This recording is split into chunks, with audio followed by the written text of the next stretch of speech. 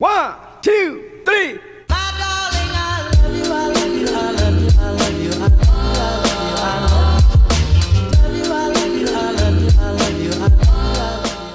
What is up, K-Corner Podcast? How are we doing today? Welcome back to another episode.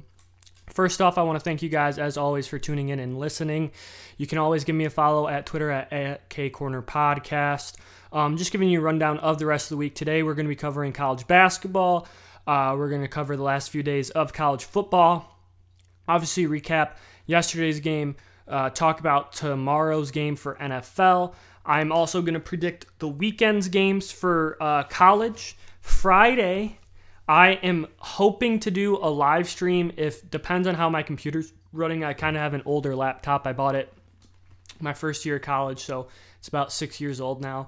I've been looking to replace it, but it still runs fine and does everything I really want it to do, which I don't ask a whole lot. But if it can't really run a live stream like in any good quality, which I'm going to test out tomorrow, then I probably won't live stream it, but I am planning on uploading onto YouTube. It'll be my first official upload on this channel.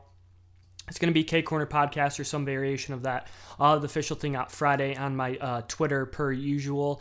And my goal for that is I'm going to give you guys a half hour of just the Alabama-Cincinnati game. I've done a lot of research onto the individual players, stuff like that I'm really excited to share with you guys. Probably some stats and stuff that you guys don't typically hear.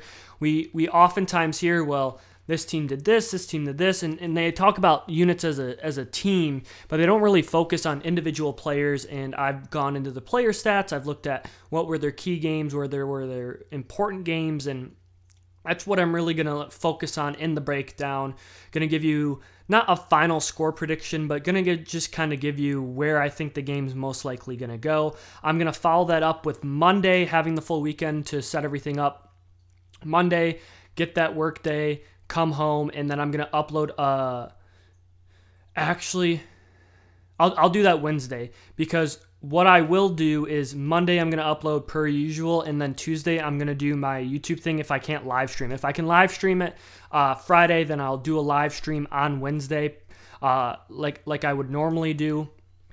But if not, I will just do a YouTube video upload. And so my goal is to show you guys spreadsheets, show you guys numbers, get a little bit more in depth in the topic. And then on top of that, what I'm going to be doing is, while I'm recording that YouTube video, I'm going to cut it off at 30 minutes, and all that will be screen and me talking to you guys and going through that game.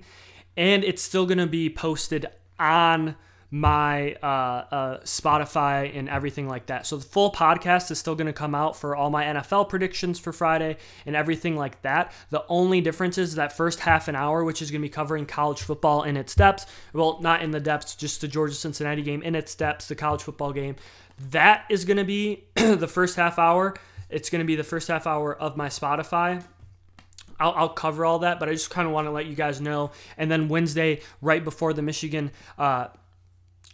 Georgia game, I'm going to give you guys all the content. Hopefully you guys have a day or two to watch it. You watch it the day of Georgia-Michigan game. I think that game is going to be closer of the two, but I think there's a lot of things to look to and a lot of narratives that get driven on through a season that aren't necessarily true, and I just kind of want to go over all of that.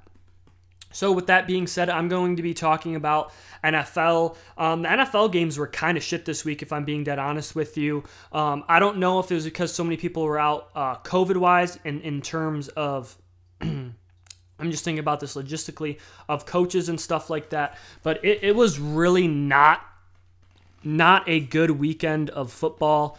There were some upsets. One importantly, obviously, that, the weekend wasn't good, and then I thought, hey, maybe the Monday and Tuesday games are going to be better, and they really weren't. Raiders versus the Browns. The Browns really couldn't afford to lose this game, as the Raiders kick a game-winning field goal to win it. Derek Carr was 236 for a touchdown and an interception. Josh Jacobs was 15 carries for 52 yards. Not much offensively on either side of this. Nate Mullins was the quarterback with Baker Mayfield being out COVID-related. He was 20 of 30 for 147 and a touchdown. Nick Chubb did run the ball well, 23 carries for 91 yards and a touchdown, but there really just wasn't any explosive plays. This was a very offensively stagnant game. And just wasn't really that good. And then we have the Monday night game that was originally supposed to be the other Monday night game. Kirk Cousins was 12 of 24 for 87 yards and 2 TDs. I don't understand this Minnesota team at all. And I don't know if it's their head coach, but I hate the way that he plays football. So Minnesota goes up 10-3 going into the second half.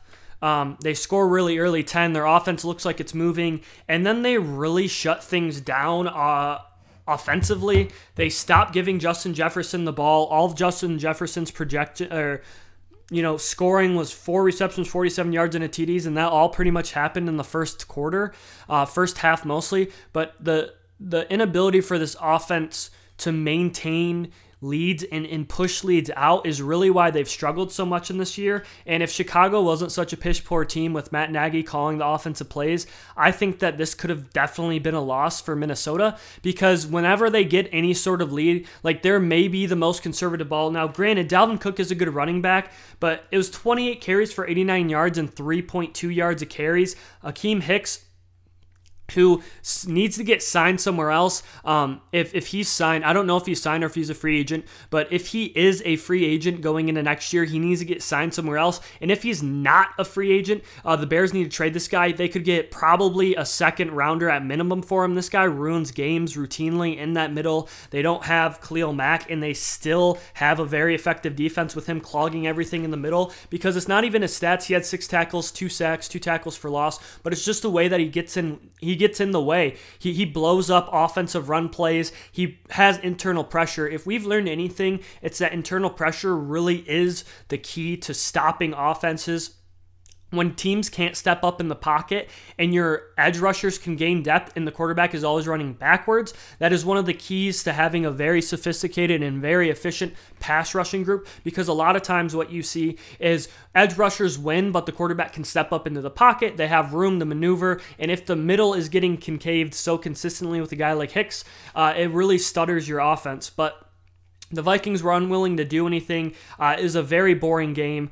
Rams-Seahawks, there was a few throws that Stafford made that were absolutely incredible in this game. It wasn't really the offensive performance that you wanted. Stafford was 21 of 29, 244 yards with 2 TDs and an interception. He got sacked 4 times. Their offensive line has been beat up week in and week out. But that really hasn't necessarily hampered this offense. But early on, this Rams team was struggling. Sony Michel had a good game, 18 carries for 92 yards, no touchdowns. And Cooper Kupp really continues his incredible offensive season that he's had. He has 122 receptions for 1,625 yards and 14 TDs. He leads first in every category.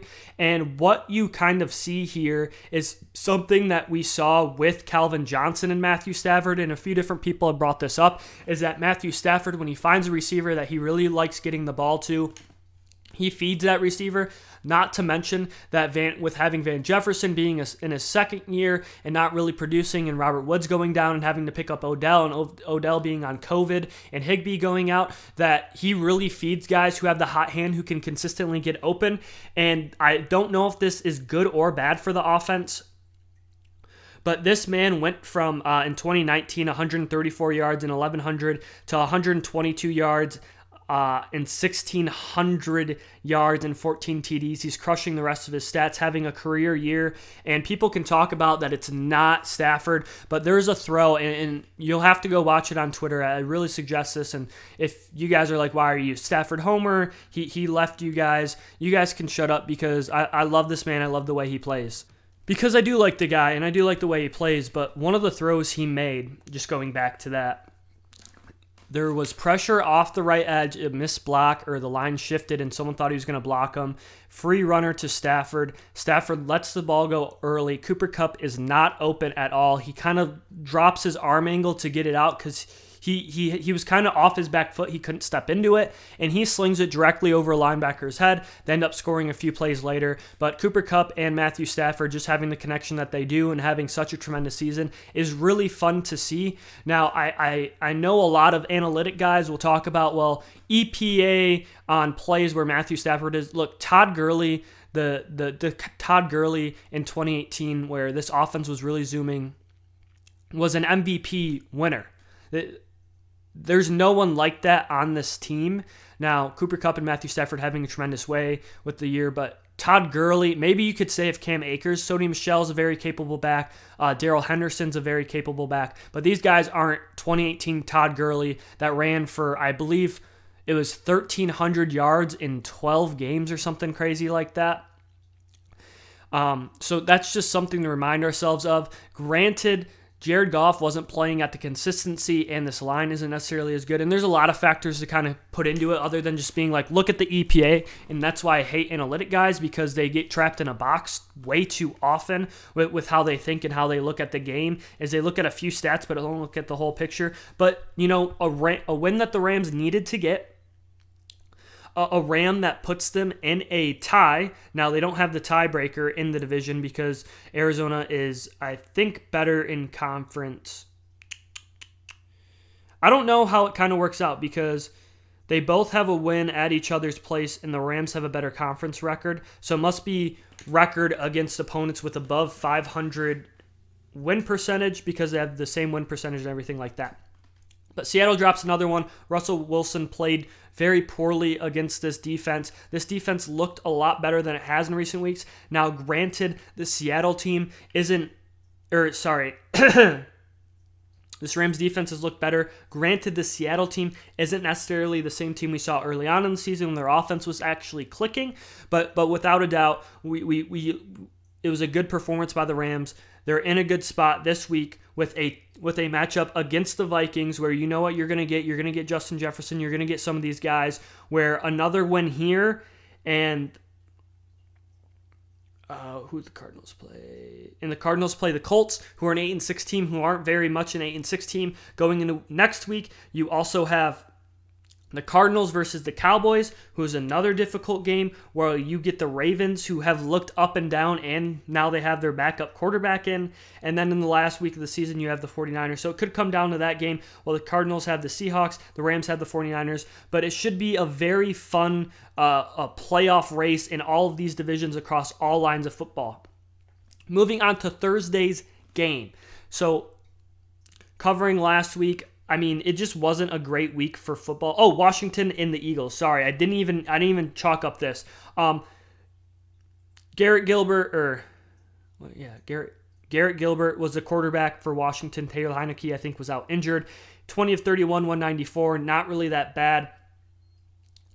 This offense was pretty stagnant. They got really lucky on an interception. If you didn't see that interception, one of the tight ends for Philadelphia, I think it was Goddard, had a ball bounce off his hands, kick off his heel up in the air, and then Washington, I think, returned it for I don't know if they returned it for a touchdown. No, but they returned it a little ways. It was absolutely wild craziness bonanza. No one knew that he had picked it off. Everyone thought it hit the ground. And then you look at this Philadelphia offense who's playing against the Washington crew, has held some teams in check. And this front line and this running back group, which is really always going to be the strength, especially with Jalen Hurts being able to run the ball out of the backfield, absolutely dominated at the line of scrimmage. They ran the ball 238 yards, 5.8 yards a carry, and 2 touchdowns. Jalen Hurts had himself a pretty efficient night, 20 of 26 for 296, 11 yards an attempt, 1 TD and 1 pick. He did get sacked 3 times, though. But Jalen Hurts, I'm kind of sad that Gardner Minshew wasn't given another chance. I mean, that man plays lights out every single week. They very feel comfortable with Jalen Hurts. But, I mean, What's the negative of having a really good backup? This Philadelphia team is playing for a playoff position right now, and they're in the seat to do this. They have the Giants in Washington again, and then finish with the Cowboys. So if they get to 9 wins and they finish 9-8, with all the craziness that has been the NFC this year, they could possibly get in. Now, there's still a lot of really good teams, and they're going to need the 49ers to probably lose some games down the stretch. But this is still a manageable year from Philadelphia, who really wasn't looking for anything. And good news for Philadelphia is Carson Wentz played enough games, and they won enough games, or he reached his totals, where Philadelphia gets the Colts' first-round pick. So good on Philadelphia for having the Colts pick on, it's another mid-round first pick, but if you really want to go after a quarterback or you want to go after someone on the defensive side of the ball, like a defensive lineman to really change things around, you could package 2 mid-first rounds and then a future for a top 5, top 3 type pick. So the Philadelphia looking good right here. I still have questions on the outside between Jalen Reagor and Devonta Smith. Not Devonta Smith, but I think that they don't have a guy who's big and physical to really impose themselves. I know they like Goddard, but they really need like a Kenny Galladay-esque figure out there. So maybe they go with a mid-round guy like Drake London would be a bigger, more contested catch possession type receiver versus these smaller guys that are more ball handlers. And I know Devonta Smith is more in and out of the route guy, but just something to keep an eye on. 49ers and the Titans. This one comes at a tough time for both teams. If the Titans lose this game, they're in a very bad spot here for the Colts to possibly catch them this week. The Colts have a hard game themselves, but I don't like the 49ers here. The Titans haven't been great against the pass, but the one thing that they have really done this year is stop the run. And this 49ers team is established around having a good run game. They have very productive offensive line. When you talk about a run game, any good NFL run game needs a good offensive line. Maybe you talk about Barry Sanders' years, but there's still a few Pro Bowlers on that offensive line, even though they let some guys in the backfield a few times, which is where Barry shined and where all the highlight plays come from. But it wasn't like it was an awful line. It just wasn't as prolific as the Cowboys, which it often gets compared to. But one of the things that this 49ers team has is a terrific offensive line, so guys can get yards, and you kind of see this in the same way that the Lions are running their offense right now.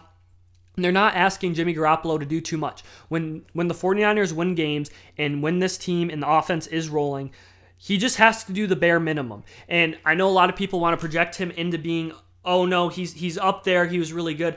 When there's nothing wrong with being this quarterback. There's nothing wrong with being the guy that's consistent, that's going to get you in the right play, that's going to audible. But when you need consistent reliance and when your run game struggles to get 80 yards and your offense absolutely comes to a screeching halt because you're not running effectively and getting short second and third downs, that can't be your future quarterback, which is why they went and got a guy like Trey Lance while they built up this offensive line, built up the backfield, as they knew that they can't necessarily win with a guy. Now, Jimmy Garoppolo is going to provide a lot of things, and I think through this schedule and through this, I think the Titans win. Really close game. It's a 3-point spread. 49ers are favored, obviously, with all the injuries the Titans have, because Ryan Tannehill is also the quarterback not to win. But the only thing I favor here is I favor the Titans being able to run against the 49ers versus the 49ers being able to run against the Titans, and that is my only reason for favoring this game. For NFL-wise, because I think both of these teams are completely different from what their records indicate. I think the 49ers are playing much better than 8-6, and I think the Titans, with all their injuries, aren't playing 9-5 football. But what the Titans do have is a good matchup against this 49ers team, and I think Titans being at home, really needing this win to stave off this Colts unit this Colts unit, I mean, they're coming up, they're charging, and they're looking to come for the head. And this Titans unit is weakened right now, and they really need a win this week.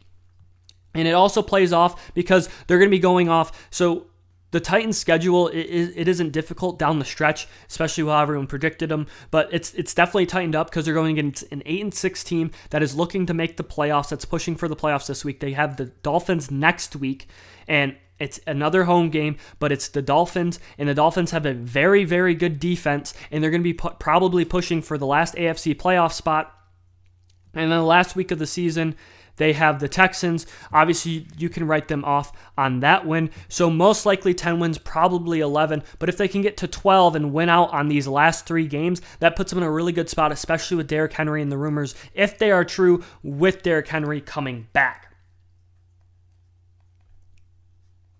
So that is going to wrap up my NFL coverage of everything for today. I am going to start talking about college basketball. I know I haven't covered this a whole hell of a lot, and I just want to apologize beforehand for my lack of covering it. But like I said, I don't really look at games before conference season, because before conference season, I think you have some fun matchups. I think you have really interesting things, but for the way that college basketball is played and with how many freshmen are important to the game, most teams that lose in the early start of the year aren't the same teams that are winning at the end of the year, and I usually don't try to hold that against teams by getting a predetermined view. Like I remember Duke last year when they played State, or was it this year?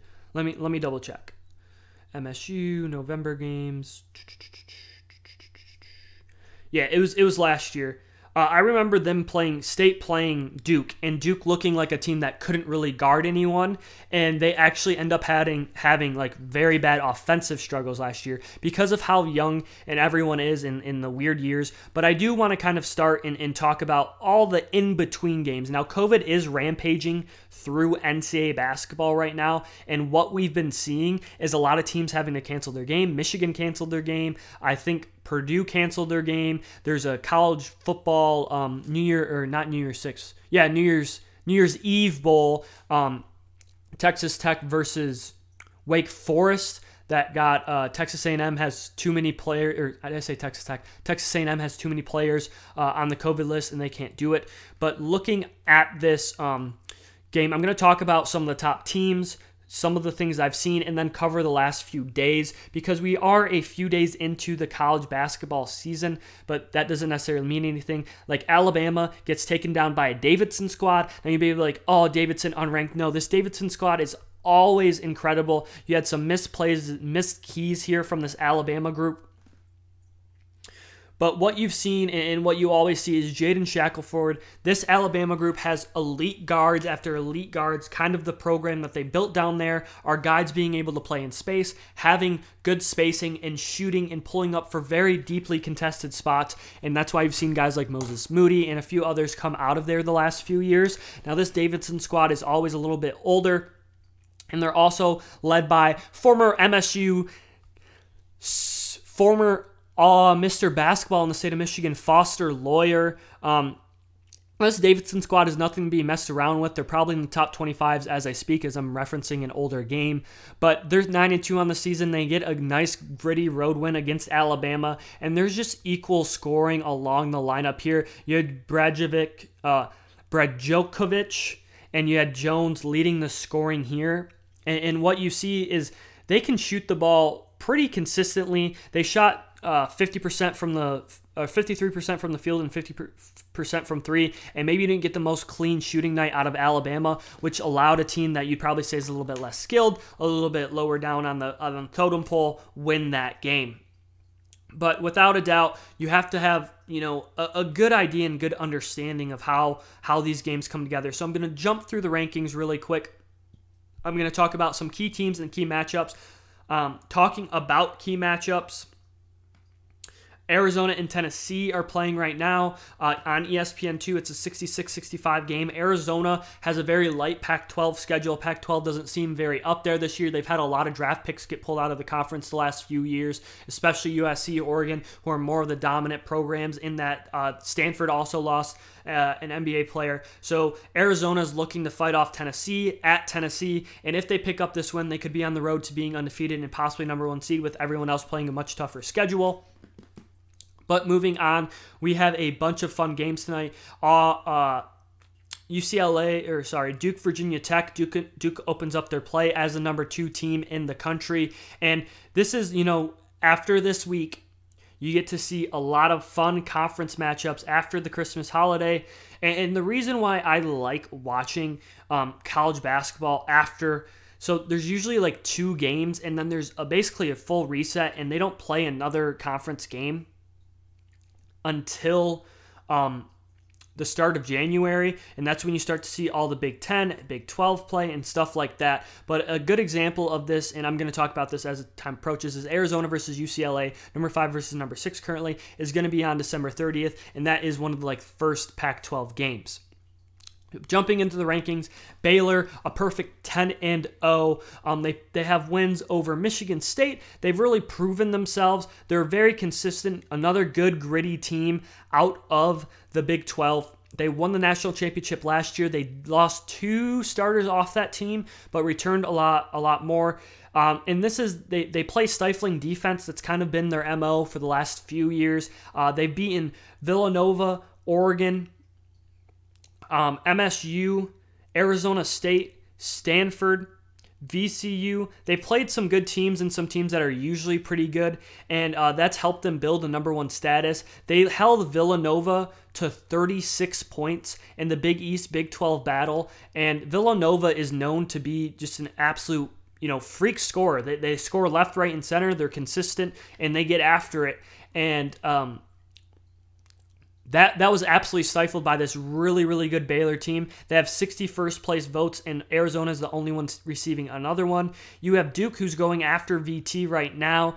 Duke hasn't really played the toughest of schedules in their last few games, but they did have a pretty rough start to the season, and they got away with a bunch of good wins. They beat Kentucky in the State Farm Championship Classic, and you may be seeing the number 1 pick on this Duke team on Paolo Branchero. He's a 6'10", 250-pound freshman. He can shoot it a little bit. He's aggressive. He rebounds. He isn't necessarily a great blocker for his size and wingspan, but this man can get his shot off whenever he wants. He's a very efficient scorer, shooting over 50% from two-point land, and he's helped carry this team. So Duke has beaten Gonzaga, but they go into Ohio State for the championship matchup, and they lose to Ohio State, who is off to a rough start. And what you saw here is that Paolo Banchero was stifled in this game, and that is one of the things that this Duke team is going to need to find is other scorers. That the ACC is typical. You go and play your Virginias.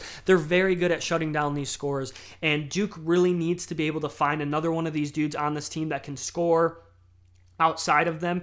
Obviously, Ohio State, they lose, oh my God, I know his face. He's from GR. But they lose one of their best scorers, their point guard. EJ Liddell is still there. He's going to be the double-double machine. He's going to be the big guy defending. And he can take away some of these very effective bigs that they face not only in the Big Ten but around the country as big players that are 6'7", 6'8", 6'9", I think, or not even that, like 6'10", that can shoot and do all these things are starting to make a comeback. And I know everyone likes to talk about waves in college basketball and them finding their way in the NBA, and it's the same way with college football schemes. Everyone talked about, well, college will never translate to the NFL, and then, you had 5,000-yard passing season, 5,000-yard passing season, 5,000-yard passing season, and they were starting to throw the ball a lot more and going away from running the ball into the ground in the same way that the NBA is. So for a long time, it was a bigs-heavy league. You think about back in the day with Oscar Robertson, Wilt Chamberlain, Kareem Abdul-Jabbar, these absolute pinnacles, Karl Malone. And then you got into the MJs in the guard-heavy relationship. Your MJs, your Kobes, Allen Iverson, these elite, fast, quick guard scorers.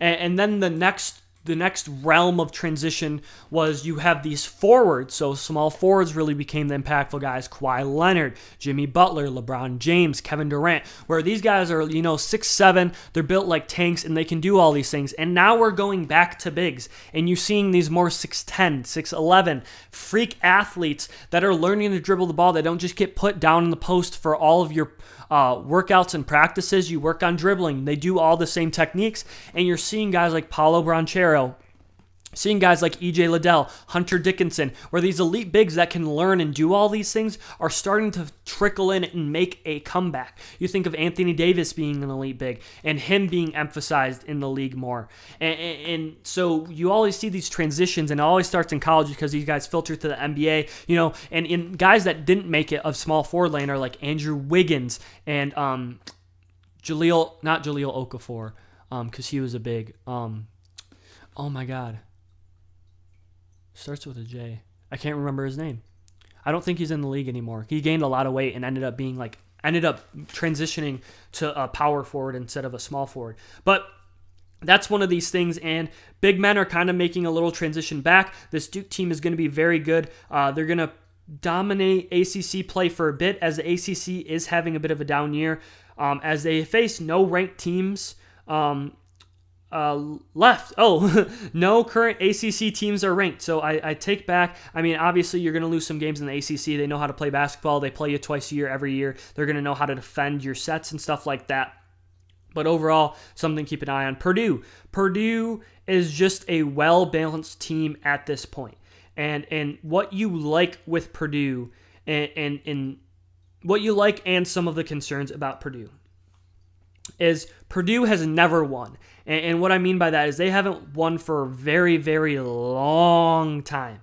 And that isn't to be rude to Purdue or rude to who they are, but they haven't won for a long time. And it's hard to kind of instill that consistency and leadership. So I look at a game where NC State, they're 7-3, no longer ranked. Purdue was the number one team in the country at this point, and they get an OT game.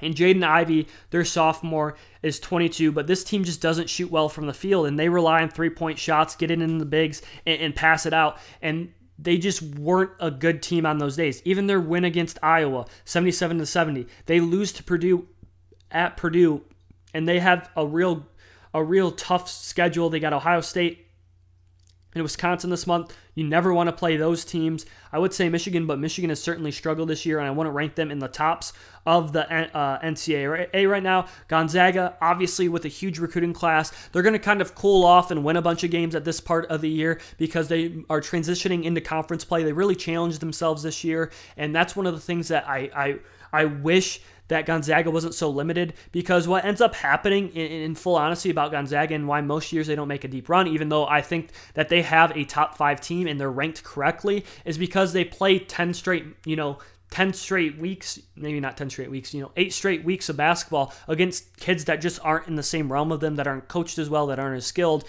and you tend to lax, which is something that I think, like transitioning across sports, is something like happened to Georgia, is their last few weeks of the college football season. They really didn't play a tough opponent since Kentucky, and they finished the season with some FCS school or maybe a Sun Belt, and then Georgia Tech. So they didn't really play anyone heading into the Alabama game, where the Alabama had LSU, Arkansas, and Auburn back to back, all judging and pushing them to be a better team. Next up, UCLA, Pac-12 leader here, Arizona. Arizona's a really good squad this year.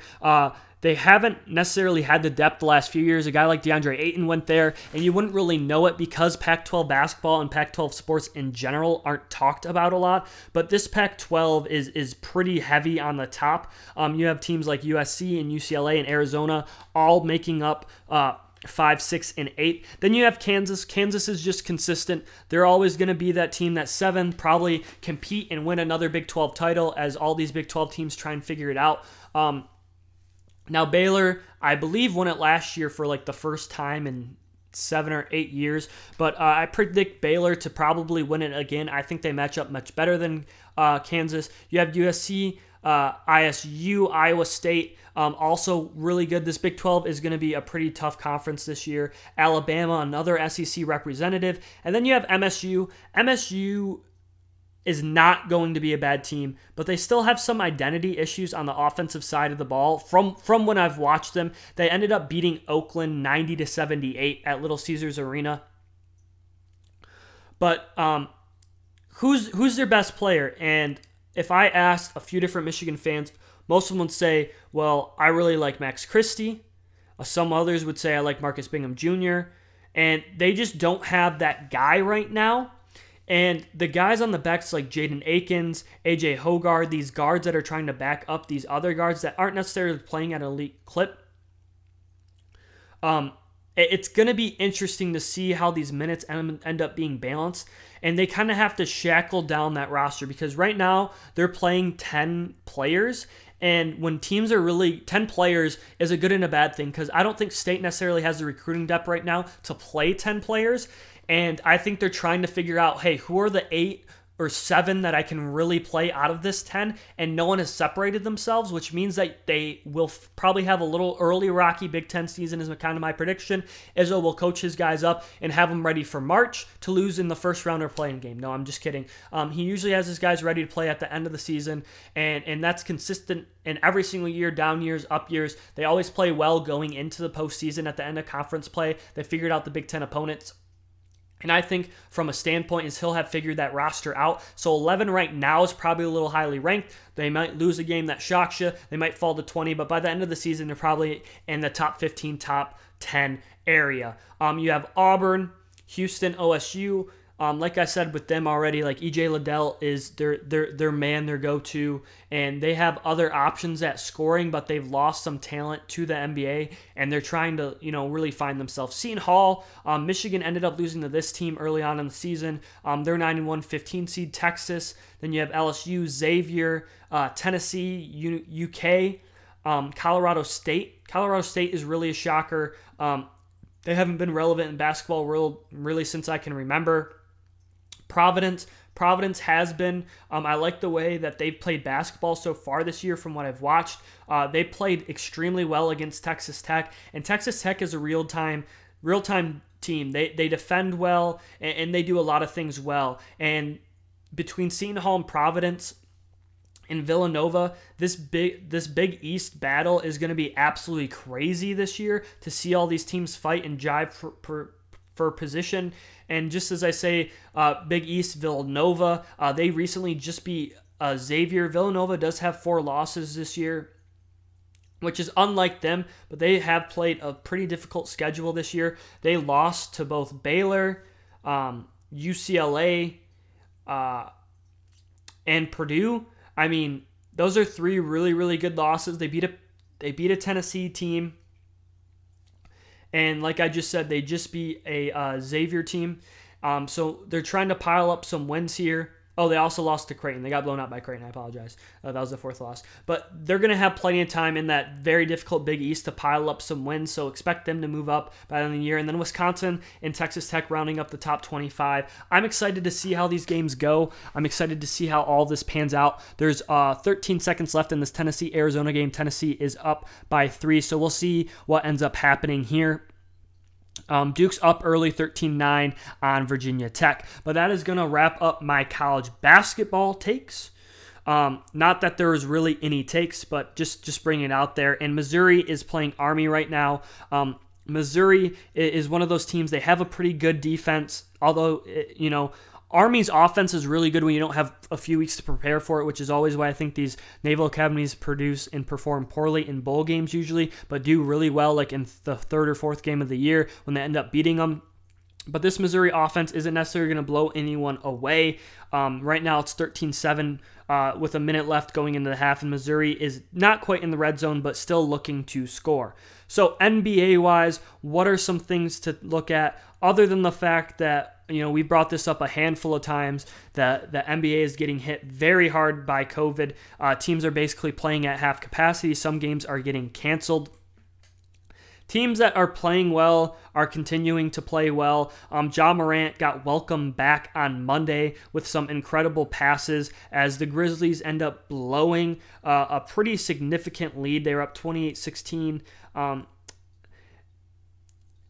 They were up 28-16 on OKC or what was it? It was 43-34 at one point. There's a pretty good consistency there, and then Memphis ends up blowing it. It'll be interesting to see how Ja Morant performs. Last night, the Lakers end up losing to the Suns. Taylor Horton Tucker was 1 of 13, 0 of 8 from 3. Russell Westbrook was 0 of 2 from 3. Wayne Ellington was 1 of 4 from 3. Carmelo Anthony was 1 of 4 from 3. And Isaiah Thomas was 0 for 6 of 3.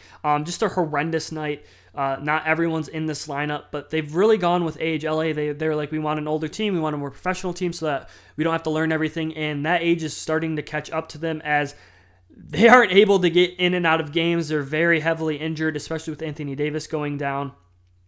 And this Phoenix team found its footing after LA got up to a pretty good lead. LeBron James had 34 and 7 rebounds in a losing performance. Devin Booker had 24. Ayton had 19. Mikal Bridges had 14. Cam Johnson had 14. JaVale McGee had 10. And Cameron Payne had 10, even though he shot very poorly from the night and probably kept the game closer. There's some really good matchups. The Pistons continue to suck. And what I have seen from the Pistons lately is that Cade Cunningham is beginning to struggle again, and whether that's because sorry, Jeremy Grant is out and the best defender is switching over to Cade Cunningham or what have you. He struggled his last few games and his numbers aren't really looking that well. He had 7 points, 9 rebounds, 8 assists, but he was 2 of 13 from the field, so most of that came from the stripe. And this Pistons team just isn't very good, and I don't expect them to really beat anyone. I'm going to the Heat and Pacers game. Karis LeVert had 17 on 4 of 15 shooting. I think it's Justin Holiday had 7 points. Domantas Sabonis didn't really have a good game. This Heat defense was really stepping up. And Miami played really good. Duncan Robinson had 26 of 6 of 10 from the field. Gary Vincent had 13 points.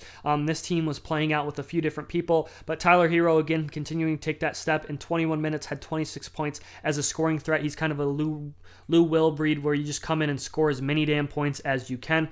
New Orleans picks up a win over Portland. Even though Damian Lillard had 39, Portland ends up beating them 111-97. Brandon Ingram had 28. Josh Hart added in 20, and a few other guys chipped in over there. Nickeil Alexander Walker had 27. So when this team gets going, they can score a lot, but it hurts when your number 1 draft pick went...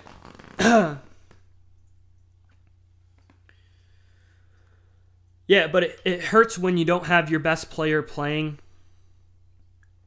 And whenever you have a guy like Zion Williams caliber out and he's not playing for you, your offense isn't even when you win games, it still feels bitter because you know you could be playing at a completely different level. Going in the NBA today, Magic are currently up on the Hawks. Cavs are currently getting blown out by the Celtics by 14. Bucks are beating the Rockets by 13. Thunder are clapping the Nuggets by 14, so not really any close games. Heading into Christmas, I'm going to go into Christmas Day games because those are usually your funnest games.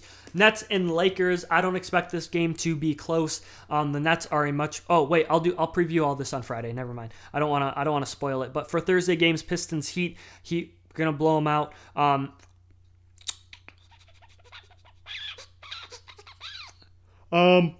Grizzlies Warriors are going to be a good one. Really efficient and really effective guard play. The Grizzlies can really lock teams up. And if Steph Curry doesn't have a fantastic shooting night, where does that put this Warriors roster at? Because when he isn't shooting well, and you can tell when he isn't shooting well in terms of their offensive performance, and I don't mean that in the way of, well, of course, when they shoot well, their offense does poorly. No, the offense becomes stagnant because so many people want to see Curry shoot, and when he's having an off shooting night or people are running him off, everyone goes to him more on the offense, to get him going. So Draymond continues to pass it to him. They really stick to their guns on getting him the ball as much as possible. But in the same breath, what you see is that the defense recognizes that and begins to clap on him harder. So that sometimes when Steph Curry's really bad nights turn into really, really awful nights because he keeps shooting and the offense continues to drive him through the ball. Now, when Klay Thompson comes back, you're probably going to see, if he comes back healthy, he's coming off of 2 ACL injuries. If you see him come back healthy, you're going to be able to see, an offense that lightens up. But Jordan Poole has came off his hot streak at the beginning of the year. He's still playing well, but he isn't necessarily playing at the same clip he was at the other start of the year. And teams are really trying to focus on Steph Curry, say, hey, please, someone else try and beat us. And scheme around stopping him at all costs. And I know everyone's like, yeah, of course they do. No, but they're really getting better at it because of the limitations that some of these other offensive players have with having guys like Draymond and not really having a true number 2 scorer. And Jordan Poole, almost being there, but not being quite the threat that you need alongside Steph Curry when you have some guys that really don't make shots, like Draymond Green, who really, really can't make any shots. And that's not to shit on Draymond Green. I mean, I think he would admit that his offensive game is definitely lacking, and that's not to take away his defensive game or anything he does in setting up the offense. But you also have a guy like Kevon Looney in there, and so you have 2 guys in the lane that really have to be around the ball, screening, giving it handoffs and stuff like that, or rebounding, and don't have really anywhere to go shooting wise, and that clogs it up compared to Kevin Durant being out there with Draymond Green and them running a small ball lineup. NHL is also receiving a bunch of different NFL and vax bans, and it's actually getting kind of crazy in terms of the NFL NHL. I said NFL twice. NHL and the NHL, because the games are in Canada, and so you're really dealing with two completely different sets of rules with so many teams being in Canada and some of the restrictions that it has. And so I haven't really been able to give you a Wings update and stuff like that just because, well, there isn't much to talk about. Now, Friday, I'm going to give you guys a very long podcast, including a full 30 minutes on the Alabama-Cincinnati game with a full spreadsheet. So I'm going to be cutting tonight a little short. I'm going to try to hang out with my girlfriend so that Friday when I'm recording podcasts with you, she isn't all pissed off about it. I appreciate you guys. Thank you guys, as always, for listening to my episodes. We will be continuing to cover the NBA. Like I said, I'm still trying to get that sheet out. Maybe next week, Monday, I'll do a podcast on it. I'm going to watch NBA over Christmas, talk to you guys definitely about the games. We have a bunch of college football. I'll be covering any of the Christmas Day games and stuff like that on Friday. But like I said, the main focus is going to be the first half hour on that, then moving on. If you guys have any questions or anything to submit to me, I appreciate it as always. You guys keep it easy. You have a wonderful night, and if you don't tune in on Friday because of Christmas and you don't listen to my preview because you're going to wait till next week, to the new year to listen to it, you guys all have a wonderful Christmas with your families. Stay safe out there. This time of year is very dangerous to be driving on the roads, especially in the north where I'm from.